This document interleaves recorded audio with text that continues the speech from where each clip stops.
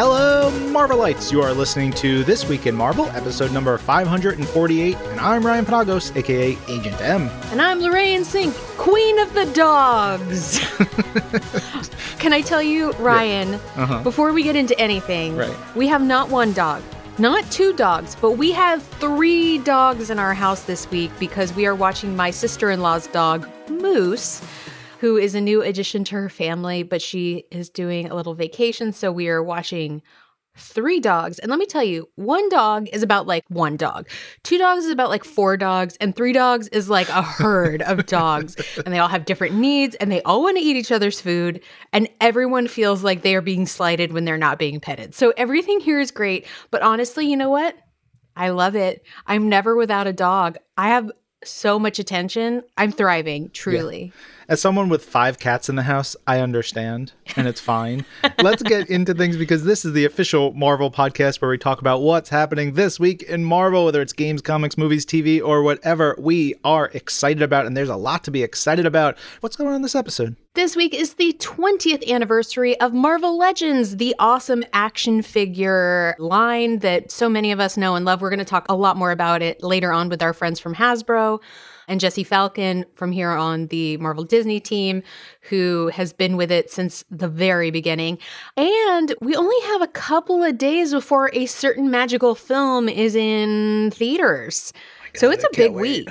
I can't wait, Lorraine. It's very exciting. So speaking of Marvel Studios' Doctor Strange in the Multiverse of Madness, this week we learned there's a red carpet world premiere of the film coming live from Hollywood. You can go to marvel.com/strange premiere or watch it live on Marvel's YouTube, Twitter, Facebook, TikTok, or Twitch. I mean, we're going to be broadcasting everywhere Monday, May 2nd at 8 p.m. Eastern, 5 p.m. Pacific, which is great. It's super fun. We'll have wonderful hosts out there doing their thing, doing the talkie-talkie, and lots of great folks from the film and from the Marvel Cinematic Universe and beyond. It's going to be a happening, as they would say in wrestling back in the day. Yeah, and there are going to be a lot of great people on the carpet, so definitely go watch and tweet along, text along, TikTok along. Leave us comments is what I'm trying to say. Ain't no party like a Marvel party because a Marvel party got all the stars. So go enjoy it. There's going to be lots of interviews and behind the scenes stuff going up on marvel.com and our social channels. I'm just ready for this movie to rock the fan base, rock the audience, rock the world. Lorraine, I sent in a bunch of questions for the premiere. Do you know that they made it in? There were questions like, how many teeth do you have? What color is your tongue? Which way does the wind blow? Which way does the wind blow? Yes, Ryan, I can say that all of those questions made it. It'll be up to the host what they end up asking in the end, in the moment, because you never know what's going to happen in the thrill of the moment. So hopefully they'll ask about their toes and teeth and whatever else. Toes and teeth. That's the red carpet premiere for me. And don't forget to grab your tickets right now. They are for sale. You got to get those good seats while they're worth getting. Marvel Studios' Doctor Strange in the Multiverse of Madness is only in theaters, and that's starting May 6th. Next weekend. Trust me, you don't want to miss this film. And also, please, no spoilers. Like, if you get to see it first, don't go out and spoil it. Be cool. Not everybody can get there on opening night. Yeah. In the first showing. Yeah, of course. And if you want more strange tales to explore the Marvel multiverse with, go check out Marvel Unlimited, our subscription service that gives you access to 29,000 digital comics and counting, and is available for $60 for the first year with the code MUSAVE60. That's MUSAVE60. Visit marvel.com/unlimited for more details. Yeah, so much strange. But you know what? Before we even get there, Marvel Studios' Moon Knight Episode 5 is now available to watch on Disney+. I need a hug. I need kind words. I have feels. It's a great episode, but it's a heavy episode. I had listened to an interview on the Empire podcast with the core cast of the show, and I believe Oscar Isaac said that he was given the scripts for episode 1 and 5 at the start to sort of sell him on the show. He immediately was like, yes, I'm in. This show is something special, which is true. It's like, no spoilers. Again, we don't want any spoilers here, but like, It's a big one. And it makes sense because next week is the finale. So go watch it only on Disney Plus. Get caught up. As of next Wednesday, you can watch the whole series in one shot if you haven't started it yet, which I know some people like to wait and watch the whole thing wrapped in a blanket, eating tortilla chips, which is my personal... That sounds so good. Right? That's next week. Right now, you can visit marvel.com/must-haves for all the merches. There's also some great new posters of the cast on marvel.com. So go check out all of the stuff. Yeah. And look, if you also just want to eat nachos and hang out, maybe you want to listen to a great podcast. How about Marvel Squirrel Girl, the unbeatable radio show? Because you can now listen to the first 2 episodes of this wonderful, delightful fiction podcast wherever you get your podcasts. But Lorraine, there's another episode, right? Yeah, episode 3, The Sinister Six Are No More, is out right now for subscribers to the SiriusXM app and Marvel Podcasts Unlimited on Apple Podcasts. It's a great episode. So if you are subscribed to either Sirius or Marvel Podcasts Unlimited, you can listen to an early episode right now. And in fact, just to give you guys a little taste, a little tease, here is a little preview. I promise I will do better at crime. That's not what I meant, Beinart. You know that. New York will soon tremble before the shockwave blasts of the giant-sized shocker. So, are you known as the regular-sized shocker now? No, just the shocker. It's not like a small, medium, and large thing. Do feel free to punch up our theme song, Freestyle Love Supreme. Broadway hip-hop group co-created by Lin-Manuel Miranda just gave you rap tips, Doreen. And you were in the room where it happened. Yeah, I was in the room. The Sinister Six are no more. We're the Frightful Five now. Tell her she'll rue the day she meddled in our affair. Oh, the Scorpion wants you to know that you'll rue the day you meddled in our affairs. I'm sorry, how are we meddling? You're stealing more art! Oh, am I? Oh my God, when will I learn? Super great, wonderful. Plus, I hope everybody has watched the music video for the opening theme song. It is so wonderful. It is a true triple D, a ding dang delight. Yeah. Check that out. I want to shout out Derek Charm did the art for that. He, of course, did the art for the Squirrel Girl series and all of our key art, basically all the art that goes with the logos and stuff for the show. But he did a really fabulous job. Also, shout out to Justin Huertas and Stephen Tran, who wrote the theme song. Plus, of course, Ryan North, who wrote the lyrics. It's so fun. Let's keep it rolling on to talk about more podcasts because episode 1 of the new season of the Women of Marvel podcast has just released. And this season is all about our characters then and now. This week, the Women of Marvel are talking about Peggy Carter, and particularly the fan favorite Captain Carter version of her. You know, most of our characters get their start in the comics, but Captain Peggy Carter was actually born in the games in Marvel Puzzle Quest, which is super, super cool. And in this episode, we're going to learn about how she was designed in the game and how she made her way into the comics and more. It's very, very cool. Check out their podcast Thursdays on SiriusXM, Marvel Podcasts Unlimited on Apple Podcasts, or wherever you get your podcasts. But also, Ryan, I have to tell you, sometimes the internet is over here giving me what I need and trying to make me cry. And what that means is that I was watching a video and there was a young woman dressed up as Peggy Carter at Disney California Adventure Park at the new Avengers campus. And Captain America was there and she was wearing her like little Peggy Carter casual cosplay. And she went up to him and she's like, I'm really nervous. Like she was talking to the camera, I'm really nervous. And then she walks up to Captain America and asks him to dance. And he walks over with her and they dance. And I cried. It was so nice. Why the internet trying to do this to me? Well done, It's internet. so sweet. Yeah, that's real cute. Real cute. You know what's also cute? Conversations about the greatest comic book story of all time, X-Men Executioner Song. And boy, oh boy, we got super cute this week on Marvel's Pull List Part 2 of our reading club with Captain America writer Tochi Onyebuchi was up this week. We were talking about the second half of X-Men Executioner Song. And one of the things that has been so fun for me is validation. Okay. All the people coming out and being like, I'm so glad you talked about this story. I thank you for talking about this story. Honestly, I've gotten a ton of tweets and responses from our listeners because they're like, this is the story that really made me a huge fan. I haven't read the story in 30 years or whatever it was. Or some people are like, I've never read this before and it was incredible. Because it is. It's so good. I will talk about this story left, right, upside down, backwards. Anyone who wants to listen to me talk about it, go check it out over on Marvel's Pull List. Subscribe wherever you get your shows. But also our picks of the week this week are some really good comics. Amazing Spider-Man #1, Knights of X #1, and Thor #24. Listen to the show to find out why we tell you to go pick those books up. And over on the show, we've got some really fun stuff cooking up soon. Next week should be a pretty heavy week for Marvel's Pull List, so make sure you're subscribed. Yeah. Oh, so I was talking about Disney Parks a minute ago, and I don't know if you heard, Ryan, but Terry Crews is joining Guardians of the Galaxy Cosmic Rewind, the new attraction, playing the character Centurion Tal Merrick.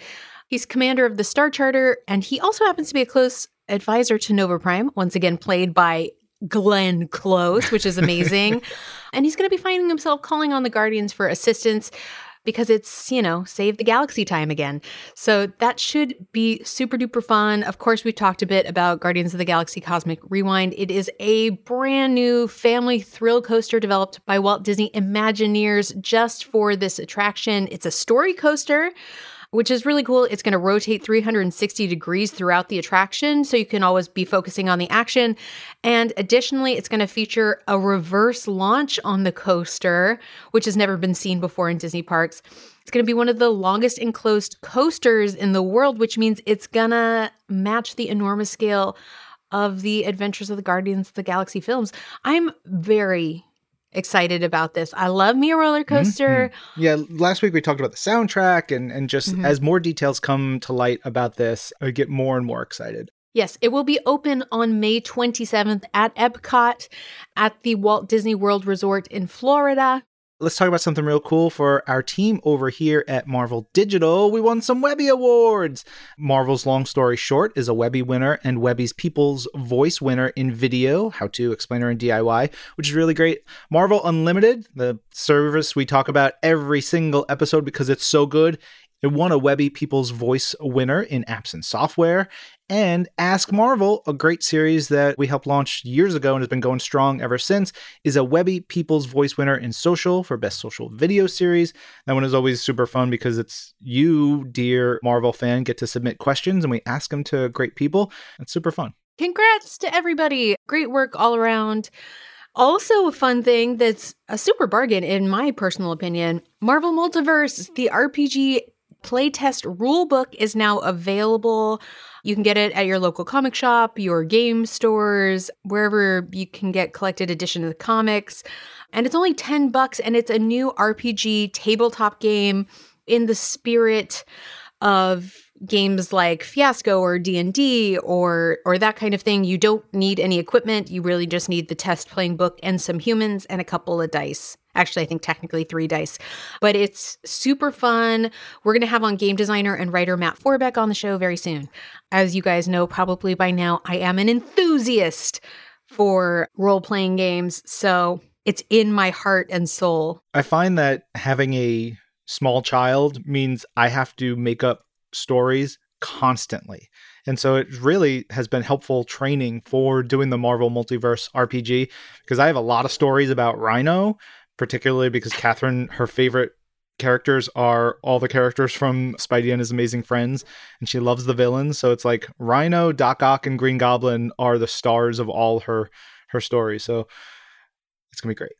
Let's dive into our interview this week because we have a big one. We are celebrating 20 years of Marvel Legends, and to join us, we have Principal Designer for Marvel Legends, Dwight Stall. We have Senior Manager, Global Product Development and Marketing for Hasbro's Marvel Legends, Ryan Ting, and Director of Product Design Hardlines for Disney Consumer Products, Jesse Falcon. Jesse is also one of the creators of Marvel Legends 20 years ago when he was part of Toy Biz and Marvel. So it's a great trio to have with Lorraine and I. We look at the history of the line. We talk about the various characters, the waves, our favorites, the memories. And we play some games, Ryan. Look, if you are a Marvel Legends collector, I think you're going to get a big kick out of this one. And if you don't know anything about the history of the brand and the toys, this is a fun one because we really dig into what makes it so special. So let's check it out.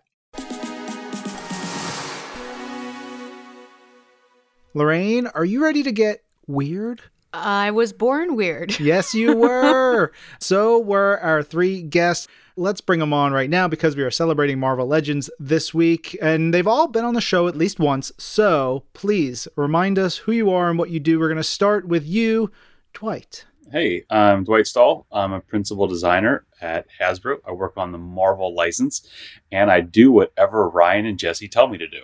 Well, let's talk to the other Ryan, Mr. Ryan Ting. Hey, I'm the other Ryan. I am the Senior Manager, Global Product Development and Marketing for Hasbro on the lovely Marvel Legends line, which we are excited to talk about today. And last but not least, hey folks, ye old Jesse Falcon. How you doing? I'm Jesse Falcon. I've been working for Marvel for a while, doing toy design and development, and it's the greatest part of my day when I get to work with Ryan and Dwight and the entire Hasbro team on Legends because it's so much fun. Well, we're very lucky to have our 3 illustrious guests here because we are celebrating 20 years of Marvel Legends. That's so many years. That's more than a Billie Eilish, at least. That is a whole dang human life. And since we're going to be talking about the history of Marvel Legends, we're going to be throwing around some technical terms, some names. So briefly, Ryan Ting, why don't you talk us through a little bit of who are some of the companies you guys are going to be talking about, some of the power players, and what are Marvel Legends for anyone who is not already up to their elbows in beautiful action figures? Yeah, so just to start it off, right, Marvel Legends is a 6-inch scale action figure line started by Jesse and the team over at Marvel and Toy Biz, which I'm sure we will get to. But if you flash forward to today, we make a whole lot of action figures based on the fantastic Marvel comic books, video games, entertainment, television, and of course movies. So in recent years too, we've expanded beyond the 6-inch scale action figures and are into some other fun things like premium role play items. But there's basically 2 big eras, right? You talk about the start of Marvel Legends in 2002 back at Toy Biz, and then Hasbro picked it up, carried the baton since 2007. Jesse could tell us more about the origins of Marvel Legends, and Dwight was there for when Hasbro picked it up in 2007. Yeah, 20 years flew by. But what an incredible thing to have had the honor to work on something for this long. It's crazy. People out there in the world apparently love tiny plastic people. So we are well into making them for our 20th year, which is super exciting. We started it with a company called Toy Biz. We were going to make some Spider-Man characters. We had kind of intentionally not made Spider-Man characters in anticipation of the very first Spider-Man movie with Tobey Maguire that Sam Raimi made. So we decided to just make a collectible line of action figures, which we knew collectors liked some of our action figures, but we had never really made one just for collectors before. And we did that. It was very successful, and we decided to open it up for the rest of the Marvel Universe. And the woman who I reported to back then, and still do, still the great honor to report into Joanne McLaughlin, said, well, why don't we call it Marvel Legends? And the name was there. And we made them for many years, and boy, it was a lot of fun. And it's been a very cool, interesting journey to see it go from so many different stages and different manufacturers in different places. So it's a great honor to be here 20 years later to be talking about it. Jesse, as a fan and collector of Marvel Legends from the start, I'm interested, and I've heard you talk about this in our various chats, but can you just maybe give a little bit of background on the form factor, like how you guys settled on a 6-inch scale figure with articulation that had never really before been done and has now become the standard for a lot of other toy lines out there? Yeah, when the Legends form factor came out there, I remember getting test shots for Spider-Man for the first time and taking pictures of it with a digital camera that had a disc and looking at the pictures going, wow, this is you could really pose these very well. I ended up staying in the office way too late doing that, ran through all the discs. So I was coming back from Comic-Con and I had just purchased some 12-inch action figures. If you look at the way that they were articulated, these are the kind of figures that Hot Toys makes that have really elaborate costumes put on them and are lovely, dear departed friend Eddie Wires was a big fan of these. He was a great painter for many years for Toy Biz and huge part of the Marvel Legends Genesis. He had turned me on to some of these bodies, and I'm looking at the body and I'm like, I bet we can do this at 6 inches, like make it half the size and still keep all the fidelity of this movement. And it worked out and it stuck, and we've been having fun with that ever since. Dwight, were you a collector of the line before you got into it in 2007? Yeah, actually, I bought the very first wave Iron Man. That was the first Marvel Legend that I picked up. Back in those days, in the early 2000s, a big crew of us, every week we'd go down the street to KB Toy Works. We'd go to a Chinese buffet for lunch, and then we'd walk over to the Toy Works, and would go through the toy aisles at least once a week. And that's when we first saw the first wave 1 of Marvel Legends. And Iron Man was one of my favorite characters as a kid. It was like one of those first characters that my parents bought me comic books for. So that was the first one that I grabbed up and bought a shop knife to open the clamshell packaging, which was impenetrable by most means. Broke that bad boy out, and then just kind of really, really got my first taste and appreciation for that much articulation on that 6-inch scaled figure.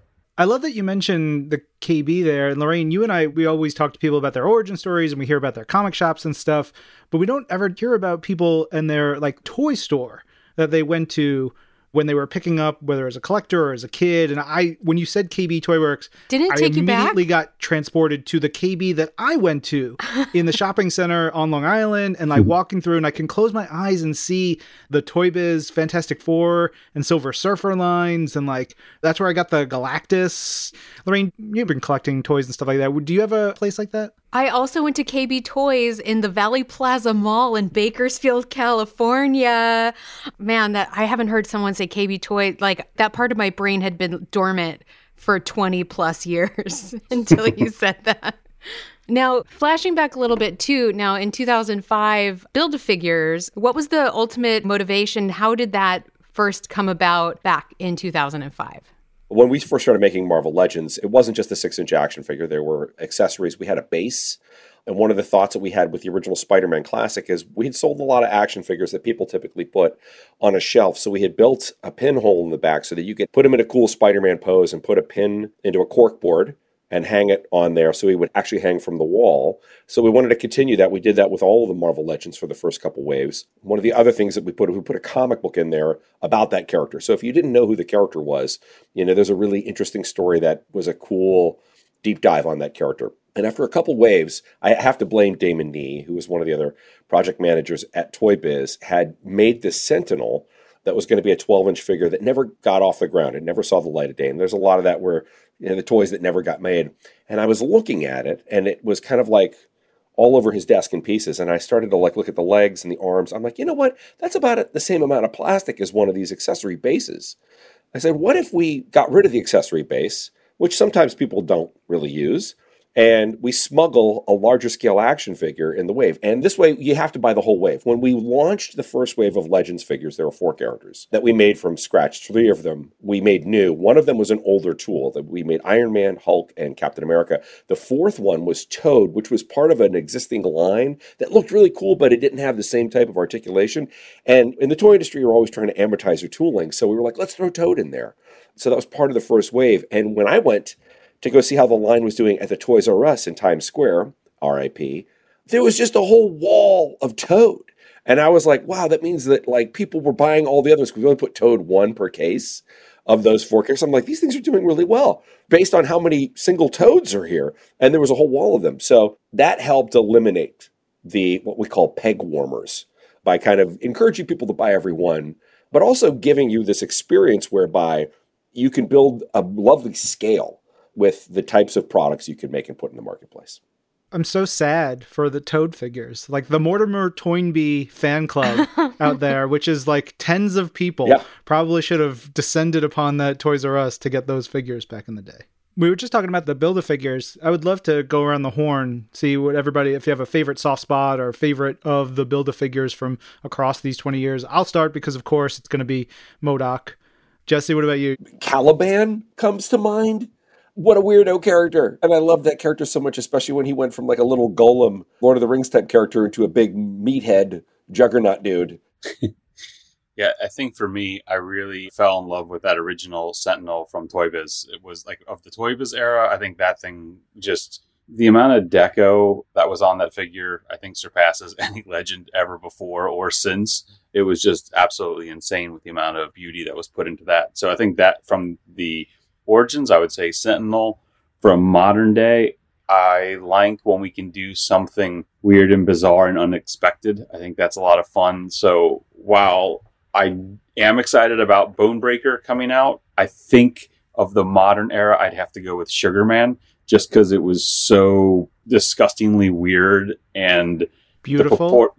Beautiful. Yeah, the proportions were just so gross. And to be able to sculpt that uvula inside of his mouth, just hanging down, was just kind of a personal bit of joy to have that put into there, because you don't often get to go that deep into some of the different anatomy pieces of an action figure. So that was cool. Doesn't his hammer say sugar on it? Yeah. Which is just a great accessory for anyone. Yeah.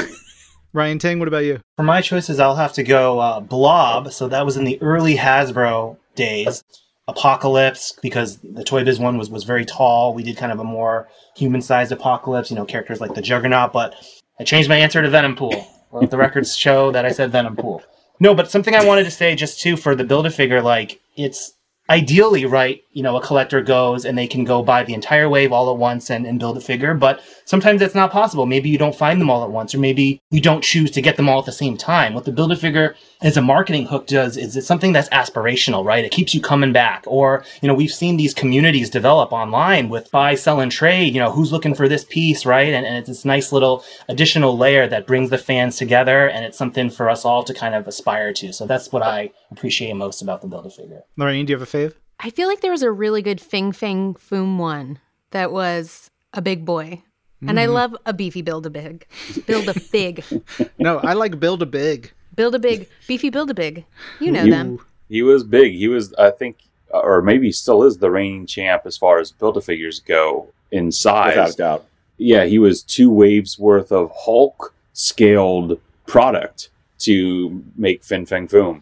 If you could, which you can't, but if you took like a fabric tape measure, I think he measured around 29 inches from tail to nose with all of the twists and turns of his tail and neck and stuff. So, man, I really do hope I get another shot at him before my tenure is done, because all the learnings from what that was 2008 in those early growing pain years of Marvel Legends for the Hasbro team, and with everything we've learned and all that we've seen and come through since then, man, that could be quite an epic beast to do nowadays.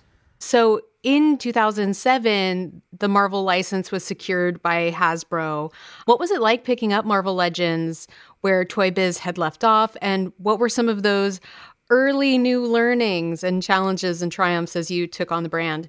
I think if I was a smarter person, I probably would have been terrified because for 5 years running, it was quickly becoming one of those super sought after collectibles, right? It's like every few months you were super stoked to see what that next wave of Legends was going to be. And it was pre-internet being what the internet is today, but you were getting a lot of fan swirl and excitement around this brand. And when we got the license for Marvel for 2007 launch product, we were looking at all the things in the portfolio that were, working in the past. And there was different teams that got assigned to different pieces of it. And some of the big beats like Spider-Man was obviously going right to a kid team for development. And then Legends when you say a kid team, you mean a team of children like scientists that are like designing the toys and stuff. I love it. Yes, children scientists. Yeah, back then we were developing toys under 2 basic umbrellas. There was kid product and collector product back then. I did both at that time. I was doing Superhero Squad, which is still one of my favorite Marvel things I've ever had a chance to work on. And I was also tapped to work on Marvel Legends. And I had never worked on a 6-inch scaled line before. Prior to that, all of my figural expertise was 3 3/4 inch from G.I. Joe and some Indiana Jones and some Star Wars exclusives and things like that. So it was very different to say, oh, okay, this is something that's, been going really strong and it's big and it's different. And thank goodness, Jesse was there to help guide our team and show us what this brand was about. In those early years, we tried a lot of different things. We tried some things that worked and some things that didn't work, with different types of articulation, different levels of accessories. We ventured from comic book based characters to some theatrical and Legends. In the early waves, we had like X3 characters, Juggernaut, Colossus, Jean Grey from X3. And like Jesse said earlier, toy lines don't just end. Jesse had another wave or two worth of sculpts that were at different levels of completion planned to come out just in the natural progression of the line. And that was all turned over to our team as kind of like, here's some stuff that you can look at and use as a jumping off point, because, a lot of hard work's already been done, and it's going to be very beneficial for us to not have to start from scratch right out of the gate, which was, that's the Annihilus Build-A-Figure. That was 100% Jesse's team's development. I think all we had to do is scale it to where we wanted it for the actual build-up. And that's just one example. There was a whole bunch of those early figures were, turned over to us. And we dove into those. When we were making new characters, we tried different articulation systems. And the fans told us, don't do that. We don't like that. And we don't want to see that again. And we were like, it was a little bit slower for us to get on the uptake, because then we got our information through. Here's another blast from the past. Toy Fair magazine, right? We didn't go to forums and get immediately hit by what people wanted. We had to wait every month for a magazine to arrive, what was working and what wasn't. And kind of very slowly learning from all of those different places, what was working and what wasn't, helped us kind of realign how we wanted to go forward with the design side of the product. Dwight, you mentioned you had some experience on the 3 3/4 scale lines, and even for a time, Hasbro focused on a 3 3/4 line of Marvel action figures with Marvel Universe, and sort of the Legends name took a little breather for a while. And I love the Marvel Universe line. I thought that line was super fun. It's crucial to me because I was a G.I. Joe kid, like so many. And so that scale was so fun, and you got so many great characters in it. But the Marvel Legends line came back 2012 with the return of Marvel Legends. So when you guys, the teams, everybody working on these, look to bring back Legends, what did you want to do differently? How did you look to evolve Marvel Legends at that point? Well, over those first 4 to 5 years of learning, what we found was, in order for Legends to be sustainable and profitable for us, we had to figure out a system that we could use going forward that allowed us to make a lot of deep cuts quickly and efficiently. So we decided, let's throw away a lot of our thinking from the past, and let's create some new base buck systems that we can use over and over again. What is a base buck system? The bodies that everybody talks about are like Bucky Cap. It was basically a nude form that we were able to then slap different types of gloves, a different belt, a different head, and do a lot of those base suit characters over and over again without having to tool a character 100% every time. Once you make the figure. If I could jump in, Dwight. Yeah. Just to explain this a little bit more and give words to it. So if you remember the old Star Wars 3 3/4 action figures, or the G.I. Joe 3 3/4 action figures, many different action figures and even early Toy Biz ones were built on a buck system. And the reason that is because you want all of your characters to be able to universally fit into vehicles, play sets, with inside of a system that you would build. And that's something that Toy Biz really didn't do. All of our sculpts we had built from scratch. And Hasbro found their own way in. It took a couple years for us to get to the point where we're like, how do we debug this for all parties? And I think that was how we got there. Absolutely. And it gave us the starting points, which was Bucky Cap and Hyperion were like, a normal guy and then a bigger guy. And a couple years later, we kind of did the same thinking for our females with our Silk and our Moonstone bodies. And once we had all of these bodies, one, it allowed us to have some consistency across the line. All of those standard people were all about the same height. And once we had those bodies cooked and were able to use them over and over again, it allowed us to then look at the budget we had for each wave into how we would attack something new and different. Bigger, weirder, unique characters, the monsters, the androids, the what have you. Something that couldn't be done off of a base system. It needed to be 100% special and unique. And then that's kind of been the formula for the most part that we've kept all the way till today, where We use these amazing start base figures to create all of those types of characters that you can. And then that allows us to focus on those all new special weird things like Brood Queens and Ultrons and Doctor Dooms that are outside of those kind of base buck systems. Now, you folks have been working on the series for quite a while, and not only has the series evolved, but obviously the base material has evolved. And in that, I mean, we have an expanded, ever-growing Marvel Cinematic Universe. And now there are action figures that are inspired by the things that are happening out in the zeitgeist beyond the comics, beyond even cartoons or the things that we have experienced growing up. What has it been like getting to incorporate the MCU into the Marvel Legends line? And has it changed any of the day-to-day practicality of making figures? Just to set the stage for this, there have been other, 6-inch forms, both by Toy Biz and Hasbro, tied to the films. But if we're talking, Marvel Legends branded. So 2014 was the first time that there was actually a MCU live-action Legends wave. And so there were 3, actually. There were for Captain America, the Winter Soldier, the first Guardians of the Galaxy film, and the Amazing Spider-Man 2. So as kind of, the historian on the Legends team now, I look back, and that was really the watershed moment. When Hasbro came to us in 2014 and they're like, hey, we have an idea for Legends, and we're going to do all 5 members of the Guardians of the Galaxy with Groot as the Build-A-Figure. It changed everything for us. It really did. And what else has changed is the volume of the content that is coming out of the Burbank office. It is a 52-week-a-year program now. So, and it's not just that, Lorraine, to your point.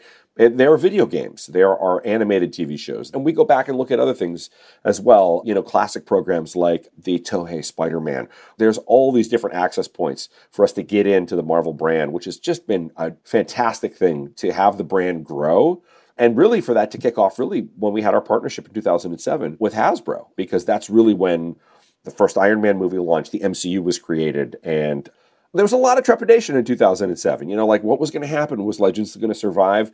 We didn't know, but we worked together and it was a great partnership and it's grown. So hats off to the Hasbro team. Talking about these, though, it's also the evolution of the technology and the overall quality. And I get these figures, inspired by the characters in the MCU and the films. It's like a little version of this actor that I've seen on screen in 6-inch scale. And then I've experienced some of these actors looking at their figures, looking at the sculpts and just being like, wow, it's a really cool thing. It's got to be fun for all of you too, to see this and then know that a lot of these folks will have these and put them up and be like, that was this snapshot of who they were in a 3D item that they can pick up 5 years, 10 years, 20 years later. It's a neat little piece of history for everyone. We saw some raw footage this morning of one of the actors enjoying their action figure. Can't say who. But the public will see it soon. And boy, that was just honestly I had to turn my camera off because I was getting emotional looking at someone's raw reaction to the job that was done. And Ryan, you're absolutely correct. And I talked about 12-inch scale action figures.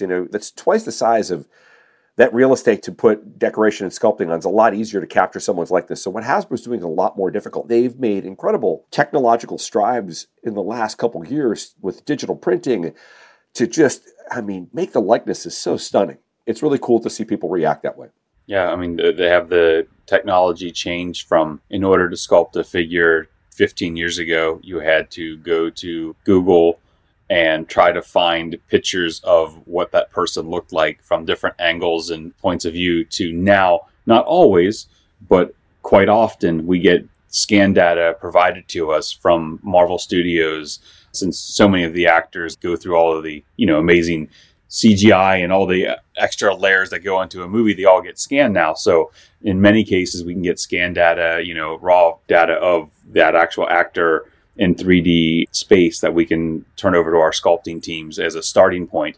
And while there's still a lot of work that needs to be done for cutting in the articulation and working on the expressions, having that data of this is where this person's eyes are and their nose and their ear placement. And it's all simple little things, but that's what makes each one of us, right? Is those little differences and unique details that don't translate from one of us to the other. So to have that as a starting point, and then the photoreal technology we're using now on the faces, it's really taken the toys to a whole nother level. And Man, I can't wait to see what we come up with over the next 5 years. Thinking about how much stuff we've done just over the last 5, can't wait to see what comes next. Well, speaking of what comes next, guys? What is on the horizon for Marvel Legends? What can you tease us in the coming days? So, Jesse spoke to that very first wave of Marvel Legends. So to kind of bring it full circle here, we are celebrating the 20th anniversary this year. We have an awesome program that is recreating as faithfully as we can those first original 4 figures. We started with Cap and Iron Man and then got to Hulk. They are all on these very nostalgic blister card packages. We couldn't really put a highly detailed diorama base in there, but we did recreate it with a nice display stand and that Marvel Legends style logo that holds a reversible diorama that is both the original comic cover that came with the figure, and then you flip it over and you get kind of more of an environment scene. So the 4th figure that we revealed just shortly was Toad. We were talking about the Wall of Toads earlier. Maybe there will be a new wall of 20th anniversary Toads, but he's been 20 years in the making. Fans have been asking for him repeatedly. He's been at the top of the wish list, so the guys went and kind of added a lot of bells and whistles from extra pieces and really bringing this fan favorite back out for the first time in a long time. The new Toad figure is pretty cool, and we've done some extra things to him, like Ryan said. He's got a pivoting barbell on his hips that allow for his legs to get into super, super low crouchy positions, which you would want for a Toad figure. He's got his double arms and legs as far as articulation. He has 2 different heads with the longest tongue in our Marvel Legends line to date, I think, which is really, really gross and awesome at the same time. And then a more standard, just kind of wicked grin for Toad. And Jesse worked closely with us to come up with the color palette for it, because every time we're doing one of these characters, when you go into the lore of Marvel, 80 plus years now of comics and stuff, there's never this is the one to do. It's more, this is the one we're going to do at this point in time, because everybody loves a different chapter, a different book, a different era. So, working with the master, Mr. Falcon, to figure out which costume we chose to do on this version was fun. Then it was kind of a great way to cap off those first 4 original Marvel Legends figures. Jared has a wicked tongue. Isn't that what Magneto said? Yeah. He does. That tongue is wonderful. He's going to be wonderful. But he's not as gross as the original Toad. I love the just disgustingness of that original Toad. You can thank Phil Ramirez for that. We literally said, Phil, we got 2 figures for you to do, Wolverine and Toad. And he made one of the best looking sculpts I've ever seen of Wolverine. Bite marks all over him, and he was like a finger beckoning for more. And I just remember bringing that to a Comic-Con, and Chris Claremont came up to him, and he looked at it, and he looked at Phil and I, and he looked back at it, and he goes, he's got the wrong finger up. And I'm like, you know what? That's a good note. That's a pretty good note. He also, Phil, this was going to be a part of a 2-pack. We just released the Wolverine as a single pack, which is why we had this tooled up Toad to begin with. Anyway, we just told Phil what the assignment was and let him design it, which is why it looks so disgusting. So thank you, Phil. God bless Phil. So good. We're going to do a little bit of a trivia thing in a second, but Ryan, is this correct? There have been over 1,000 6-inch Marvel Legend figures. Is that an accurate number? I am very confident in that. If I've missed any, Jesse, that number will only go up. So yes. No, you got me there. Like, honestly, I should know how many we've made. Like, I feel like I like to have all of them to just see like, oh, which characters have we done? Which ones haven't we done? But I don't know the actual number. Of these 1,000, we talked a little bit about some of the variety. What are some of the other types? You mentioned Brood and Ultron. Ryan, what are some of those cool different types of figures that we've gotten? Sure. So earlier on, right, those bigger characters would need to be Build-A-Figures, and that's how the teams found space for them. But now that the Legends line continues to, grow in popularity, we're able to do new things. So such as we have deluxe figures like, your beloved MODOK. He was originally a Build-A-Figure back in Toy Biz, but when we put him out a couple years back, he was just a really cool deluxe figure that you could get all at once. So that's opened up some new doors for us. Those characters like Ulik, MODOK, a bunch of different kind of Hulks. We have some movie deluxe figures. We just did Crow from the Eternals, and there's some other type things in the works. And we've also, got into vehicles a little bit. That's something that the Toy Biz, they did a wave wave of legendary riders, a very beloved wave. And we've done some of those in Legends. We've gotten to do Professor X in his hover chair, Ghost Rider and his motorcycle, Squirrel Girl on a scooter. So we're taking Legends still within the 6-inch scale into different directions. And with our HasLab crowdfund program that's run through the Hasbro Pulse, we do these massive, larger-than-life, dream-type items. And so far, the two that we've done have been the Sentinel and Galactus, who are, close to 3 feet tall probably, and still technically within scale of the 6-inch Legends, but meant to be towering over your standard collection there. So, we're not done with HasLab, as Dwight teased. There will be more HasLab news later this year, in all likelihood. Yeah, so those are just some of the things in addition to the normal guys and girls. And we've got some new, beautiful, big, thick boys coming your way. So you just gotta give us a little time, because I don't think Ryan will let me talk about them yet. But they're coming, and they're thick. I love it. Dwight, you're speaking my language. As we wrap up our chat on Marvel Legends, what has it meant to each of you to be part of this 20-year legacy and moving forward into another 20 years, another 200 years? No one can stop you. The brand it's crazy. Like, I've been with the company for almost 30 years. And when I started, it was just two fellas in a room with sticks writing comic books in their brains. No, but seriously, it's the evolution of the storytelling and the global reach of the Marvel brand it's colossal. So this is just a part of it. This is just one small story in that big kaleidoscope of really cool stuff. So it's just been, for me, amazing to be a part of this whole thing, and could not have done it without the Hasbro team. Yeah, I know for me, it's been an honor to be the caretaker of this segment for so long. It's great to see a line that's lasted so long, not just because it's great product, but because there's so many great, amazing fans across the globe who love it and support it. Not just us adult fans, but also seeing kids get a hold of these things and love them and play with them. And I think that's the coolest thing about this, is when you make one of these things, each one of them's like a spark, right? It's that little spark that you can put into a kid's hands, and it just fires their imagination to create whatever story that they, to take whatever story they read in a comic or saw in a cartoon or in a movie. And now they have a piece of that in their hands that they can use as the fuel to do anything that they can imagine with it. And that's so cool. I don't know. It's humbling, right? These things are a lot more than just the little pieces of plastic that sit on your shelves. And that's pretty special. Sometimes people see on social media, they love to complain to Jesse and Dwight and myself, but we share the praise too. And it's like, it's a team effort on all sides. Now you've got Marvel, you've got Disney, you've got Hasbro, all our global teams. And I'm actually been working on the brand for 7 years, and I'm still one of the newer, younger guys, which is always kind of fun. But just, there's been great consistency, and the people who make this are fans themselves. And so we really care, and we try to do what's both best for business, but also great for fans. And I think something that is awesome with Marvel is that there's already so many lifelong fans, right? And as the real world and life get more complicated, the pull for that nostalgia gets stronger.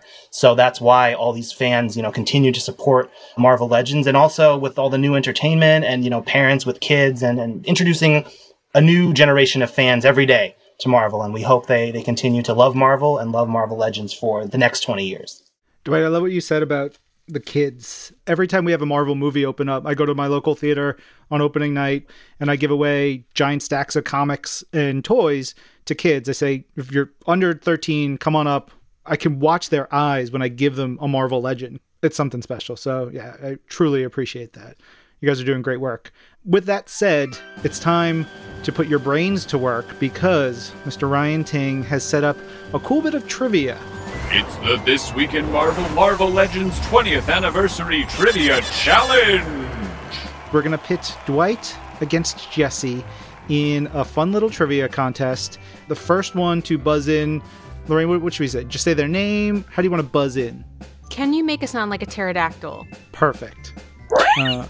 That was pretty good. Jesse's I feel solid about my I'm pretty sure Jesse has done some sort of pterodactyl sound for a voice chip or a video at one point or another.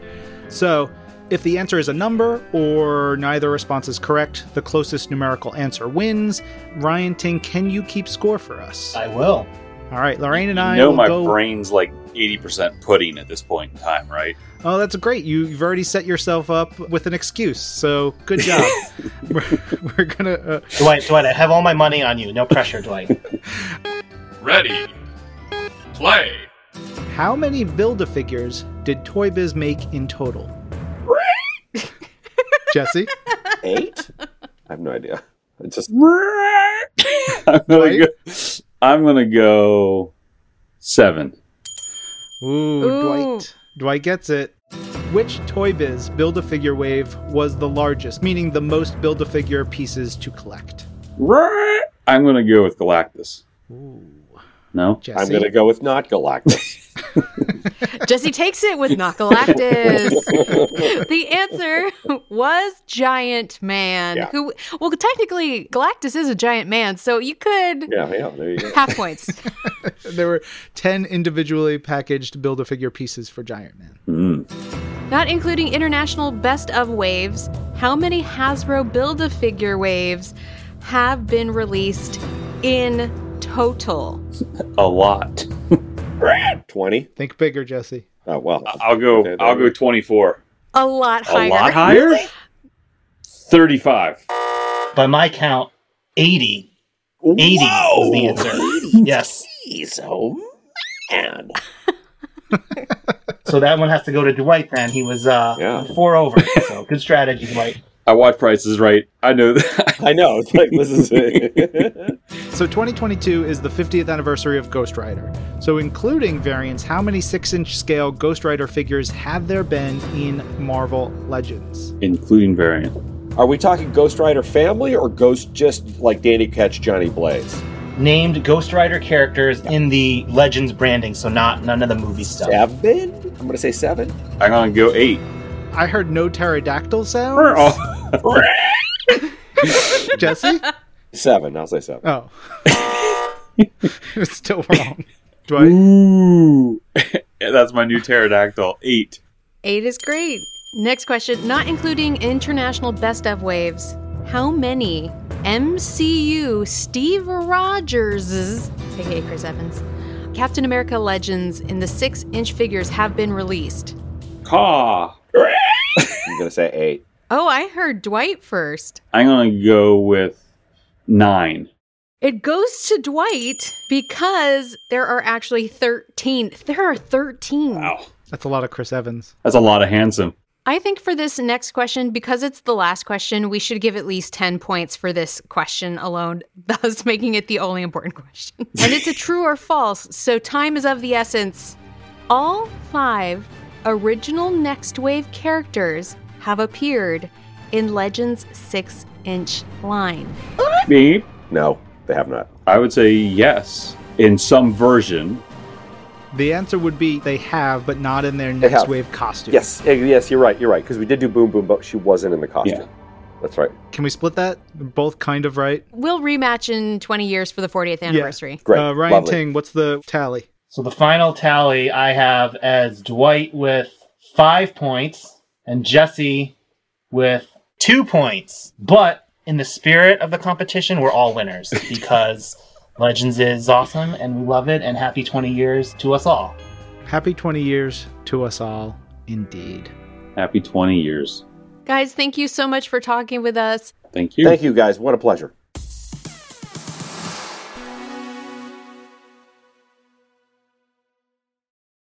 You can learn more over on Hasbro's website, or you can check out some of those cool premium things that we talked about at HasbroPulse.com. Go check out all of that stuff and celebrate Marvel Legends all year long. Blah. Yeah, they've been doing a lot of great stuff and a lot more to come. Yeah, but next week we are going to have on some folks from Marvel Studios Moon Knight. So, since next week we will be basically at our conclusion, I would love to know, what was your favorite moment thus far from Marvel Studios Moon Knight? It's a great question, Lorraine. So many great bits and pieces. If you don't say Cupcake Truck. I mean, Cupcake Truck is so good. It is so good. Although, May Kalamaui, fighting all the dudes at the outside sort of ruin thing. Was really cool. I don't know that I could put one specific moment to it, but I will say that all the interactions between Mark and Steven, especially as the series has progressed, I loved that so much, particularly as you get into episode 5, seeing how they interact and what they mean to each other and how they play off of each other is really something special. And like, huge shout outs to Oscar Isaac for playing those two roles, because they really are two different characters, and it's fantastic. Yeah. You can tweet us your answer using the hashtag #ThisWeekInMarvel. You can email them to twimpodcast@marvel.com, or you could send us a message on our Facebook page at facebook.com/thisweekinmarvel. While you're there, like the page. Who's to stop you? And please make sure to tell us if it is quote unquote okay to read on the show, so we can read it here on the show in our community section, like we're going to do right now. Yeah, because our question of the week last week was, in celebration of the 20th anniversary of Marvel Legends, what is your favorite Marvel Legends action figure? First up, we got a tweet from Mr. Fiend @Mr. Fiend, who says, the 3 Marvel Legend Captain Britain figures. Each one is better than the previous figure. I love this line. How many other lines have lasted 20 years and produced as many separate characters?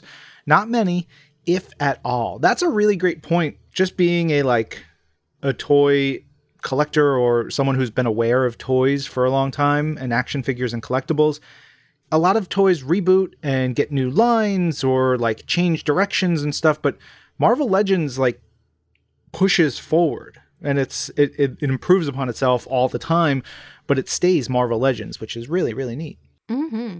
Next up, we have Nikki @BloodyEye98.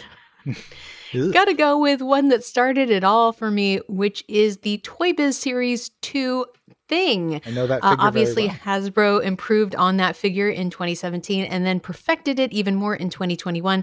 But the original has a special place in my heart. And that's exactly what we're talking about, right? Like, it's been going for 20 years, and, you know, also technology and toys have improved. But sometimes don't you just love the ones that you fell in love with? Oh, the best. Lorraine, when you read that, I got sense memory of the feeling of that figure. Like, I can picture it. I know the shape of that Thing figure, the feel of his rocky texture. It's, man, so good. Mm-hmm. All right. Mjolnir and Rails @Holmes v. Rails says, right now, it's definitely the Age of Apocalypse Colossus. They nailed his appearance, and the rest of the second Age of Apocalypse line slaps too.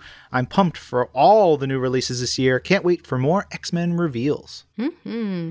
Next up, Ramon Lara @RomDrums said, definitely the 20th anniversary Captain America, the one with the first wave started me into Legends, and it has come full circle with the best Cap until the next one gets released. Vision, Retro, Green, Yellow, and Red, oh, that's classic, War Machine Deluxe, Ultron, Black Suit Spidey, Grim Reaper, Dark Phoenix, Silver Centurion are serious runners up. Why pick? Why pick one? Well, because we asked them to pick. Oh, okay. That's what we did. Anyway, Alexander Wolninsky @Alexi97 says, there are too many to choose from. I'll limit myself to 2. 1, the Venom Pool Build-A-Figure from the Maximum Venom Wave because it's Venom Pool. And 2, the Retro Series Spider-Man. He's my favorite hero, and the articulation and paint applications make me so happy.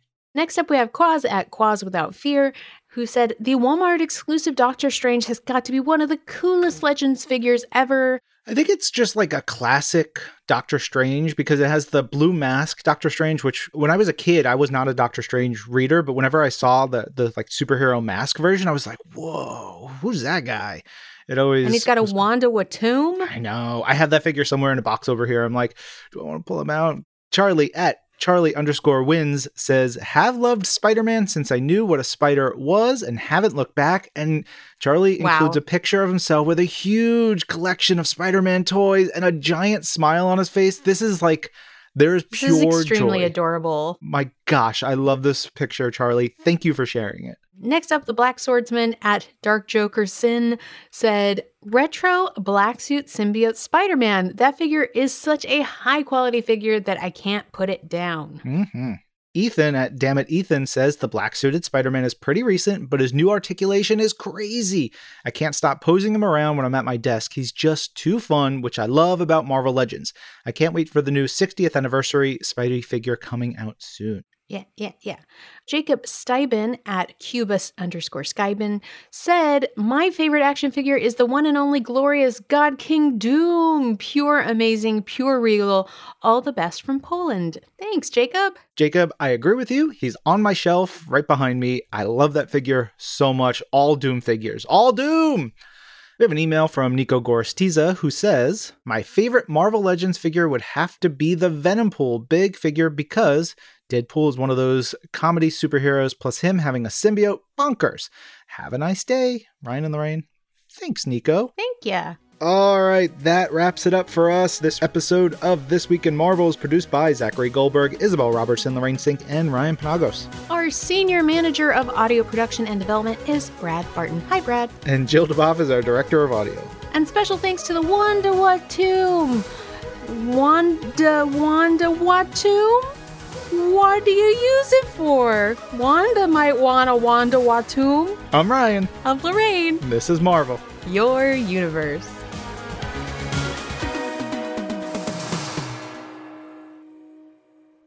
3, 2, 1.